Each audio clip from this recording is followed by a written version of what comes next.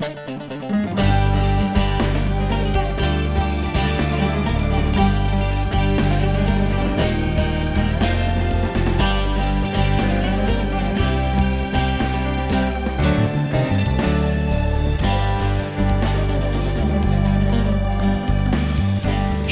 I'm Mitch Glaser, president of Chosen People Ministries, and welcome to the Chosen People.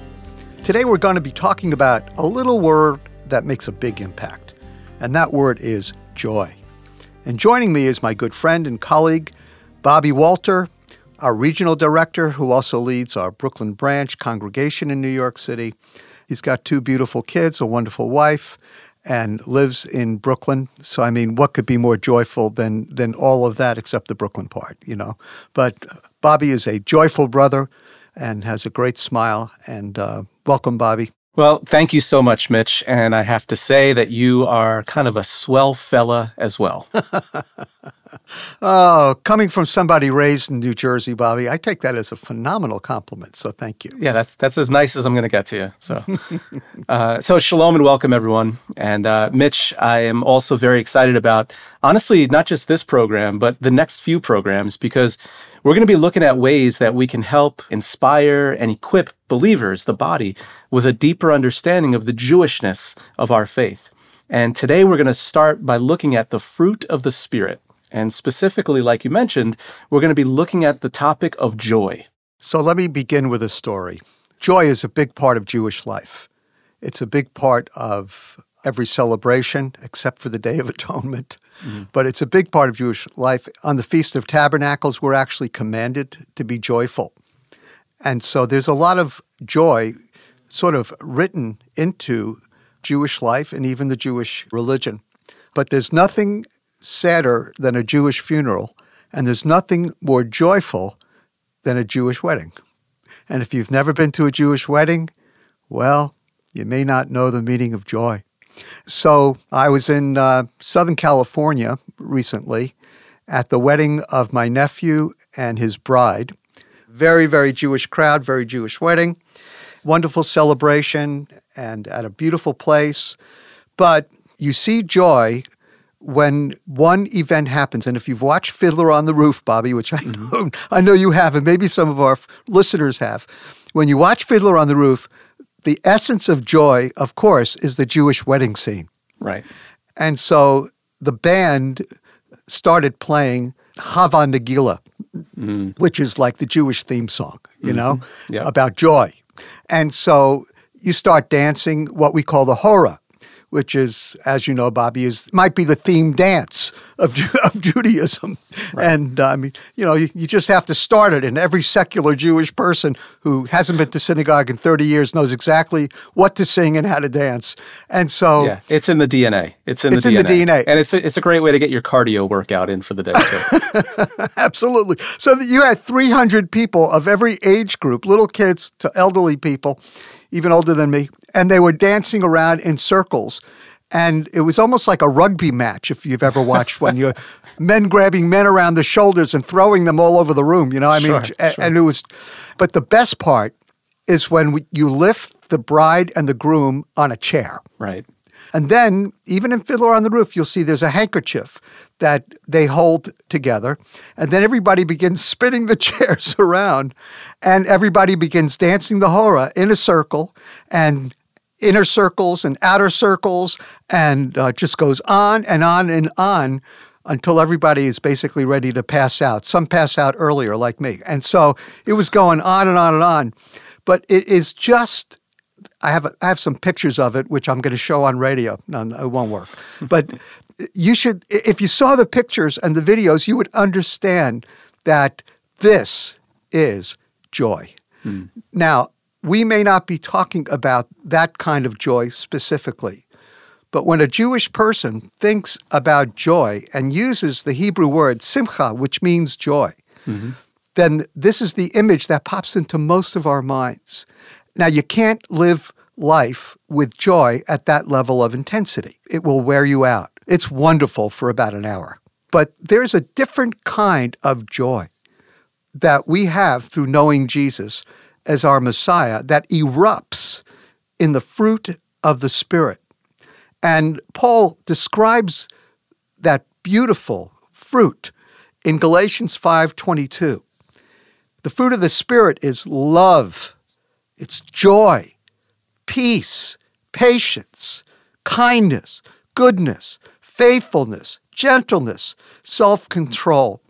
Against this, there is no law or instruction. And of course, that's all linked to having the Holy Spirit resident in our life, right, because we've been made pure through the blood of Jesus, so that God himself, the Holy Spirit, can live in our hearts and breathe, so to speak, joy into our lives. And so when we walk by the Spirit, operate in the Spirit, we're fulfilling the commandments of God, and there's nothing that can oppose that, because when you're in the Spirit and you're walking in the Word of God, and your conscience is clean because you know that Jesus died for you and gave you that purity, wow, there's nothing like that kind of joy. Bobby? Yeah, absolutely, Mitch. And like you said, the Hebrew word, I mean, you mentioned it just now, but also earlier, the Hebrew word for joy is simcha, simcha. And when we look at this word simcha, it's not just happiness. Simcha comes from deep within a person's heart, and it's the result of an experience. It's expressing exceeding gladness. And in Scripture, we'll often find this word simcha used for joy and expressed in a way that's outward, right? So there's clapping, there's dancing, there's singing, and it's all tied together. Or also we'll find joy expressed in songs of praise. So it's almost like joy, simcha, is again coming from deep within a person's redeemed heart, and they're just overwhelmed by the goodness of God, by what God has provided, by what God has done, and it spills over. Joy, simcha, it spills out from that place. It's something that cannot be contained. It's something that is going to spill over, like in Psalm 23, my cup runneth over. Right? So we'll see the same thing with simcha. Oftentimes we'll see people put in positions to share their joy with others, and that joy spilling over out of their hearts will impact other people. One example is in Esther chapter 8. It describes the relief and the joy that was felt by the Jewish people in Persia when the decree to destroy them had been rescinded. And it says, for the Jewish people, there was light and gladness and joy and honor. So they were so relieved that God had provided deliverance for them from a systematic attack to wipe them out. And they were filled with joy, and that joy just spilled out of them. Well, it's the same word Paul uses oftentimes in the epistles. And one of my favorite uses of this word in the Greek is chairo.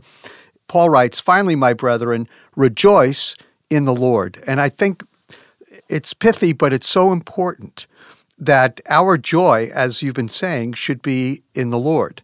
And I think that's what you see throughout the Old and New Testament, that true joy, really true happiness, is always found in the Lord. In the world, we'll have tribulation, as Jesus said, and that's true all the way through Scripture.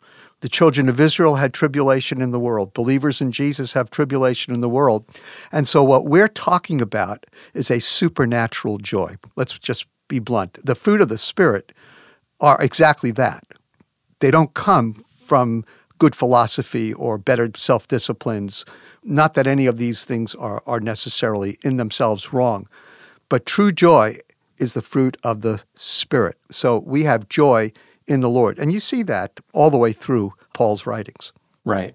And I think the key thing of the joy that comes from the Spirit, like you just mentioned, it begins in our hearts, in the redeemed heart.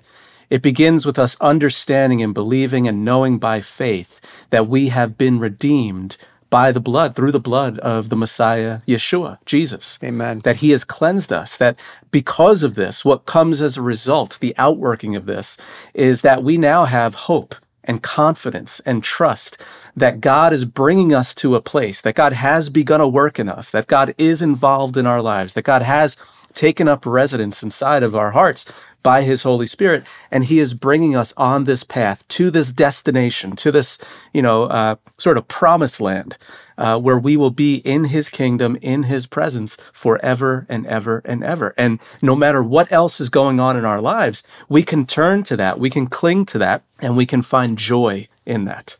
Yeah. So we're going to look at a number of the fruit of the Spirit in the course of the next couple of weeks. But I do want to make a quick point. This morning, I was watching a video testimony of a new Jewish believer in Jesus, a young woman. We have I Found Shalom, our website, where we have over 100 Messianic Jewish testimonies, and thousands, millions of people really have been watching these testimonies, and they've been absolutely wonderful. Anyway, I was watching this woman's testimony, and I heard the words, but I couldn't help being overwhelmed by the enthusiasm and the smile. And I remember when I was seeking the Lord, and my two best friends, who probably couldn't have explained the gospel to me if you paid them all the money in the world, and I remember their joy, and it made me jealous. So Romans 11:11 is such an important theme when it comes to evangelism, both for Jews and Gentiles, when we want to reach out to both groups. Paul says, they did not stumble so as to fall, did they? Referring to Israel. May it never be. Absolutely not. By their transgression, the transgression of the first century Jewish leaders who didn't believe in Jesus, by their transgression, salvation has come to you, the Gentiles, to make them jealous. So there is a provocation to jealousy that is probably one of the most powerful, subtle at times, but most powerful tools for both Jewish evangelism, and I believe it applies to the evangelization of the whole world. Absolutely. When people see our joy, they are attracted to something that they know they want, and they know that they don't have, but would love to have, and need to ask us how they can get it. And so when we just live our lives according to the Spirit very naturally, and we spend time in prayer and in the Word and in fellowship, and we try and obey the Lord as best we can, and allow him to fill us with that joy so that it almost changes the shape of our face, so that we are joyful, smiling, and people can see that we have something that they want, and that's a provocation to a good kind of jealousy. And I'm hoping that our listeners will go to the nearest mirror and practice smiling. Now, if you're driving, don't use your rear view mirror because that's just not safe, okay? But we need to smile more. We need to be happy, and we need to lighten up as believers and allow the joy of the Holy Spirit to flow through us so that people can see that there's hope and there's the possibility of joy in this life. And I know that works among Jewish people. I know it works among Gentiles. I know it by personal experience. I wanted what my friends had because I knew that I needed to have that kind of joy and peace in my life.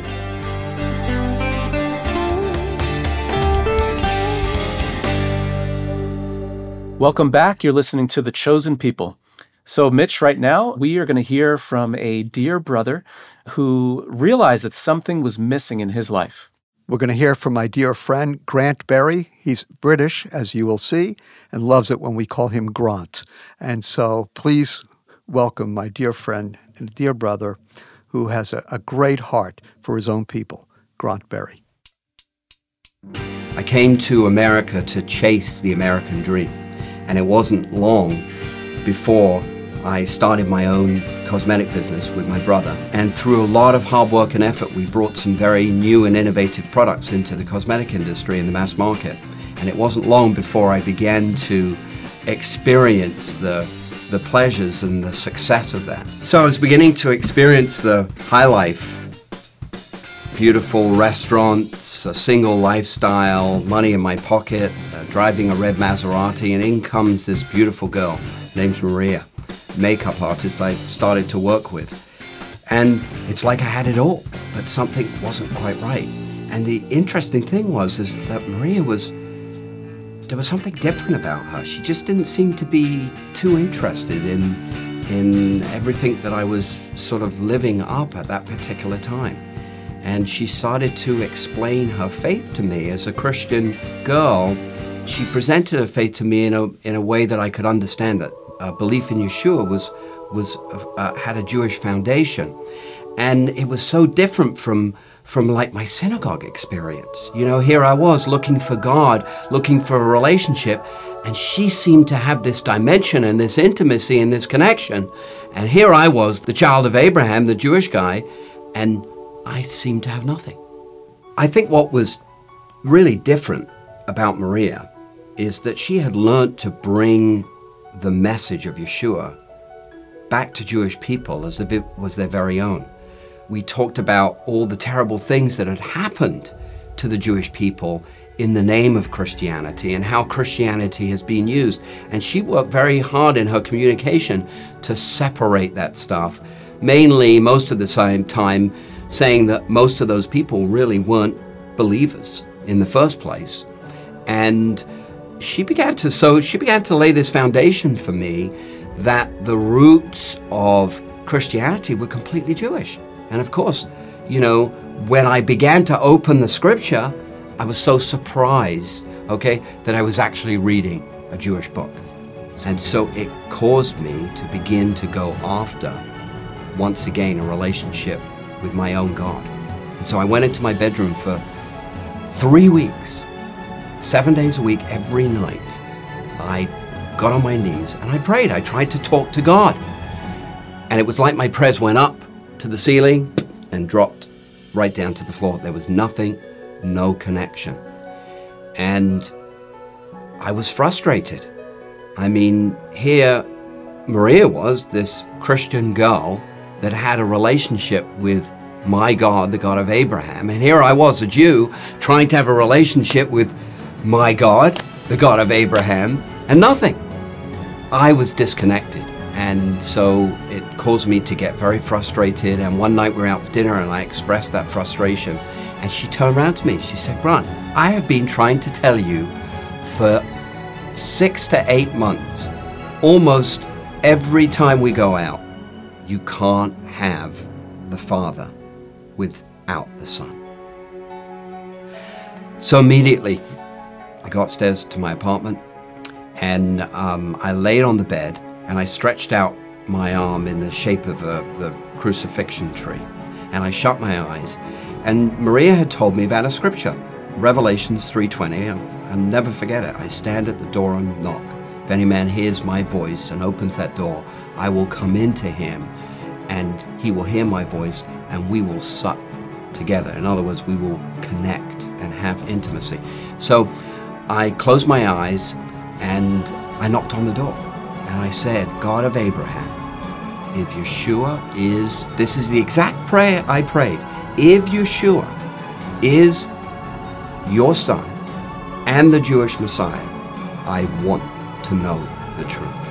Right at that moment, at that very second, a physical wind indwelt my stomach. I could almost see it swooshing into me. And I got up from the bed. I was startled. But from that moment on, I believed.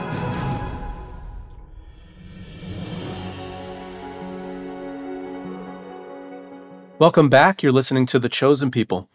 So, Mitch, we've been talking quite a bit about joy today, and I want us to just briefly give a recap of a few of the main points regarding what the Bible has to say about joy and how being joyful can ultimately impact other people. So, number 1, joy comes from God.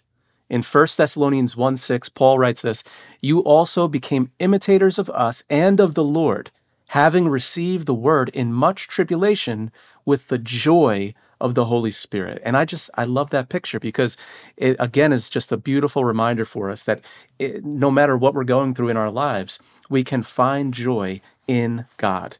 And that joy can overflow and spill out and impact others. So the second thing we learn from the scriptures about joy, we find joy when we hold fast to God's word and trust in him. So again, Paul writes in Romans 15:13, "Now may the God of hope fill you with all joy and peace in believing, so that you will abound in hope by the power of the Holy Spirit." So when we cling to him, when we cling to his word, we will find joy. Okay? Third thing we learn from Scripture. We find joy when we continually seek God's face. So again, Paul writes in Romans 14:17, "For the kingdom of God is not eating and drinking, but righteousness and peace and joy in the Holy Spirit." So to be continually seeking God's face, we will find great joy. And the fourth thing I want to mention, it has to do with eschatology, or the study of the end times. It has to do, honestly, with God's promises to the nation of Israel. Israel's fullness, the full flowering of those promises that God has made to the Jewish people, to the Jewish nation, to Israel, it is filled with joy. So Jeremiah 33:8 says this. God is speaking, "I will restore the fortunes of Judah and the fortunes of Israel, and will rebuild them as they were at first. It will be to me a name of joy, praise, and glory before all the nations of the earth." Joy will be a characteristic of Israel's kingdom in the future as she is ruled and reigned by the Messiah Jesus. And you know why that's true, Bobby? Tell me why. Because it's going to be one big Jewish wedding. That's right. The marriage supper of the Lamb. I can't wait to do the heavenly hora. Amen. I mean, the joy is going to be unspeakable. Yeah, we've come full circle, so to speak. As a dear friend mentioned to me, she gave me an acronym which I really like about remembering to be filled with joy. So J means Jesus first, the O, others second, and the Y, yourself third. When we put Jesus first, others second, and ourselves last, then that's a real pathway to joy. And I hope that you'll find joy in your life each and every day. You're listening to The Chosen People, which is produced and sponsored by Chosen People Ministries. If you missed any portion of today's message and would like to hear it again, or if you'd like to share it with a friend, just visit us online at chosenpeople.com/radio. Joy is also tied to God's holy days, his feasts, and an important Jewish holiday called Simchat Torah, meaning the joy of the Torah, which celebrates God's word. Right, Bobby. Simchat Torah is a beautiful remembrance of the blessing it is to have God's word. We read the Bible in a 52-week cycle, the Old Testament, and every week in synagogues all over the world, actually the same portion is read. No matter where you go, if you attend a synagogue, every Jewish person in synagogue is reading the same portion of the week at the same time. And for believers in Yeshua, Messianic congregations often add a weekly section to the New Testament, of course. So by following this weekly cycle, you'll be able to read at least most of the Bible in a year. If you'd like to learn more about Simchat Torah, or if you'd like to journey with us through this 52-week portion, or what we call in Hebrew parashat cycle, as it's called in Hebrew, then request our latest devotional. It's called The Portion, and we'll send it to you as a free gift when you call us at 888-2-YESHUA. That number again is 888-293-7482, or request your copy online by visiting chosenpeople.com/offer. Again, this devotional is really a great way to connect with the Jewish roots of the faith, because you'll be studying the same portion of the Bible that Jewish people are studying all around the world, minus, of course, the New Testament portion, which we add and you can add. So please request it today. Once again, you'll find it online at chosenpeople.com/offer. But right now, let's wrap up today's message on joy with the Aaronic benediction. So here's Mitch with his good friend, Marty Getz. Yivarechecha Adonai v'yishmerecha, Ya'er panav elecha v'chuneka, Yisa Adonai panav elecha v'yasem lecha Shalom, v'yasem lecha shalom, v'yasem lecha shalom, v'yasem lecha shalom. May the Lord bless you and keep you. May the Lord lift his countenance upon you and be gracious to you. May the face of the Lord shine upon you and give you peace. B'Shem Shel Yeshua HaMashiach, Sar Shalom. In the name of Jesus the Messiah, the Prince of Peace.